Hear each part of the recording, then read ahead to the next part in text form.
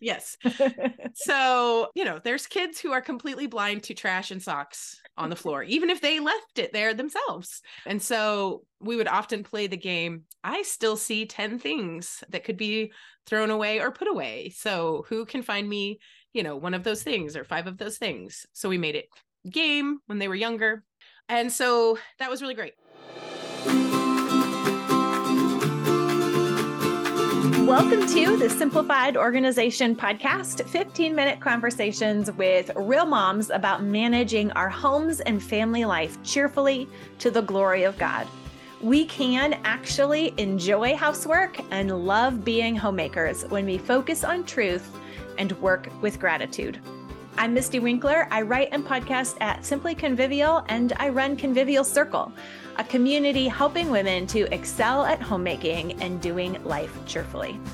Today, I'm joined by my good friend and a mentor inside Convivial Circle, Abby Wahl. Abby is wife to Matt, mother of 5 great teenagers, homeschooling 3, and as a family, they live in the country and raise sheep. She loves to read, discuss educational philosophy on Scholasticers, lift weights, and gather large groups for big hospitality. Thank you so much for joining me, Abby. Oh, always a pleasure and always a fun time.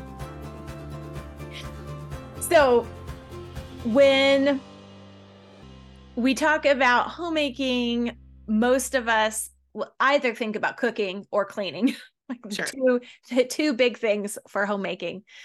And for cleaning up, it seems like we often make that a bigger project than maybe it needs to be. And we get overwhelmed. And both you and I have been homeschooling for a long time. Yes. And been through many seasons with that. But one additional component to either the stage of life where everyone's little and everyone's home, yep, or the stage we're at now where everyone's big and still everyone's home.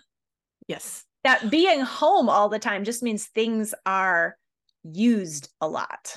Yes. The space has to function a lot all the time.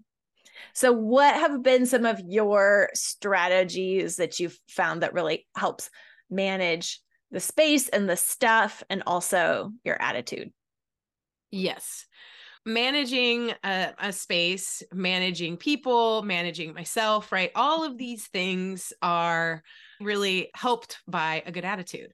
I have to understand that, I am not just a manager, but I'm also mentoring people in those roles as well. Like I am training and discipling as well, because I need to be a good example. And if I have a bad attitude, then guess what happens to everyone else? They also get a bad attitude. Or if someone has a bad attitude and I react badly to it, it just doesn't help. I think that the attitude piece for me with like simplified organization is the key. But the other one that I love is EHAP. And this is as your definition is, everything has a place. And I added, everyone has a part. No one is excluded from EHAP. Now, those roles change as kids, get older and things like that. But for the most part, everyone has a part, even if it's a little bit because they've, grown out of some things. So EHAP is when we decide to tackle putting things away. When my kids were all little, which I had 5 kids, 5.5 and under, when my twins were born, and that was a lot. So it looked very different, but we also had a smaller house, which was a total blessing and things like that. So it was my little kids helping me along, and it was me involved with them, showing them, helping them along. And it was fun.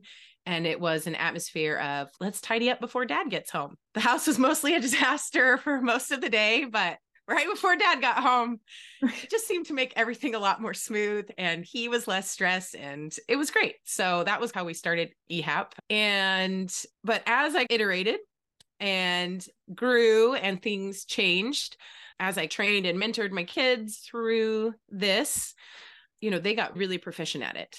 I could assign them a room and they would get it done. And, you know, some kids were had a more natural knack to being able to notice things and pick things up. And it was like, we would go and inspect, because you can't not inspect, because what is it? Expect what you inspect, right? Yeah. What's the phrase? Don't expect what you don't inspect. Yes.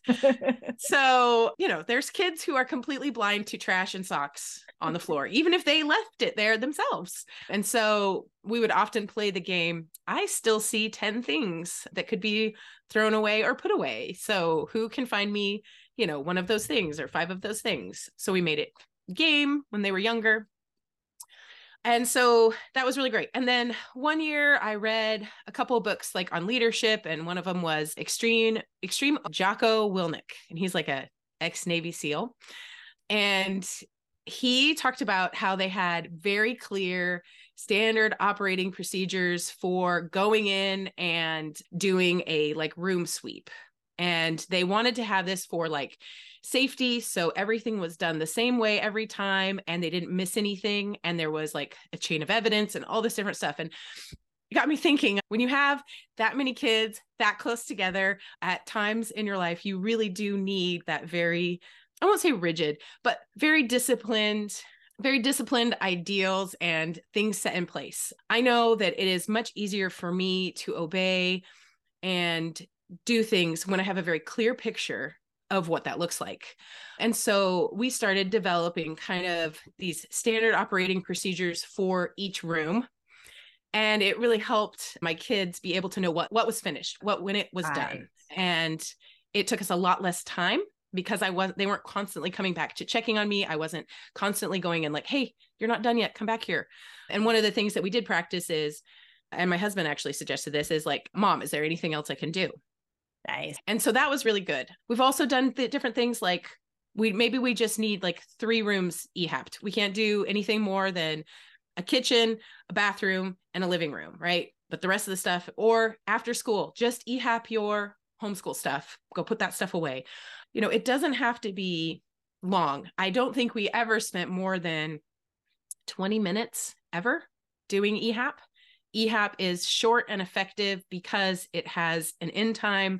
It like has a very clear parameters. And when I put those standard operating procedures, it really helped clarify for my kids what was expected. And it really balanced out a lot of like the feelings of things not being fair, you know, because my kids are very close in age.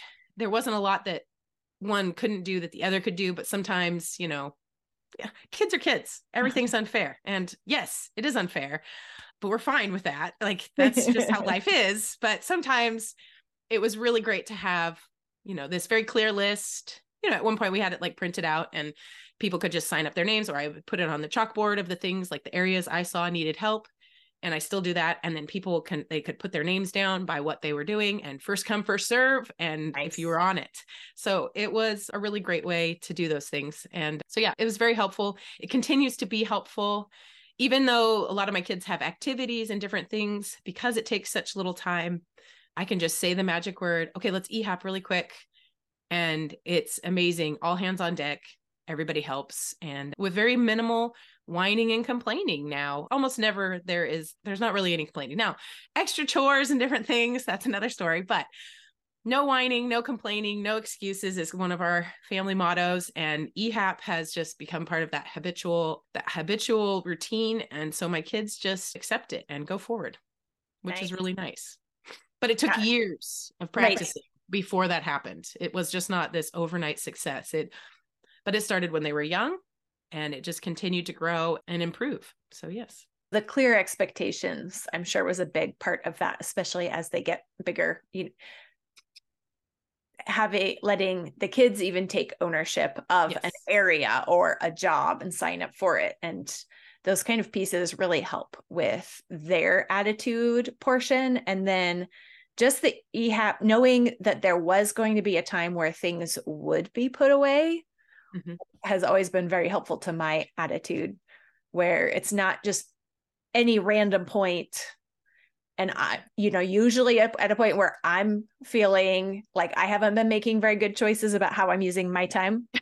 And so I look around and I'm like, and on top of it all, everything is out of place and it's so messy. Yeah. But to just like push pause, like, okay, I'm being unreasonable because in 1 hour, it's time for EHAP and all of this is going to be put away. So calm down. Clearly this is my problem, not an everything is terrible, no good problem. Yeah. I think too, like oftentimes visual clutter can be really stressful and overwhelming for certain personalities or certain like times in your life, right? And you can think, oh, if I just clean everything up or if I keep everything clean, that's going to go away. But that's not actually the solution. If things were always clean, I would still have a hard time with my attitude. You would. So I think that it's one of those sanctifying moments is like, actually, I'm going to let this go and I'm going to sit down and read with the toddlers, or I'm going to have this conversation with my teenagers. I'm going to make a phone call to deal with something, right? Like there are just certain things that come up in our lives that, we have to deal with, and they're the important things. And the clutter and the messes, as much as we would like to think it's going to be the magic solution, sometimes we really just need to focus on what's really important, and we will get to the cleaning up. And this isn't like, oh, I'll just put it off till never. But it is prioritizing what is the important thing in this moment. And if you can clean it up with a good attitude, then by all means, go for it. But if you're really struggling to think that this is going to be the solution and you start barking orders, I think that is a real clear sign that you need to pray, and you probably need to confess something and repent, right? Repent. Yeah. And then move on towards cleaning with a cheerful attitude, which I know I struggle with, because sometimes I just think, oh, we just need to get this house in ship shape and then everything will be fine. It could be, or it could just be I'm being cranky and not really, not focusing on what needs to be done, Mm-hmm. So. And the keeping EHAP short allows the kids to get on board, because they know that you're not just going to keep piling it on because that's the mood that you're in. Mm-hmm. It's this defined thing where the expectations are known, and even us as moms aren't allowed to go outside of that definition or set of experiences is really helpful. Yep. And that it's recurring. So it happens regularly, but it's also short. So the point of it isn't we're going to get the house totally clean. Yes. It's just we're going to keep that normal entropy from getting too bad. From taking That's over. Right. That's right. Thank you so much, Abby. You had some great ideas and tips for EHAP and for strategies for iterating during the different stages of life. And I'll have to see about that new acronym. Everyone has a part. I like it. So thank you. Thank you. And that's it for this episode of the Simplified Organization Podcast. Do you need to overcome unrealistic expectations for your housework routines or how clean your house stays during the day? Our 6-week program inside Convivial Circle called Sweep and Smile walks you through both setting up a minimum viable home routine and changing what your inner narrator says about the state of your house. Improve your basic routines and change your attitude about the work itself with Sweep and Smile. We start another live accountability group through the program on October 13th, and we would love to have you join. Visit the link in the description below to sign up, or go to simplyconvivial.com and click the green enroll button at the top to get started today. Sweep and Smile will help you repent, rejoice, repeat.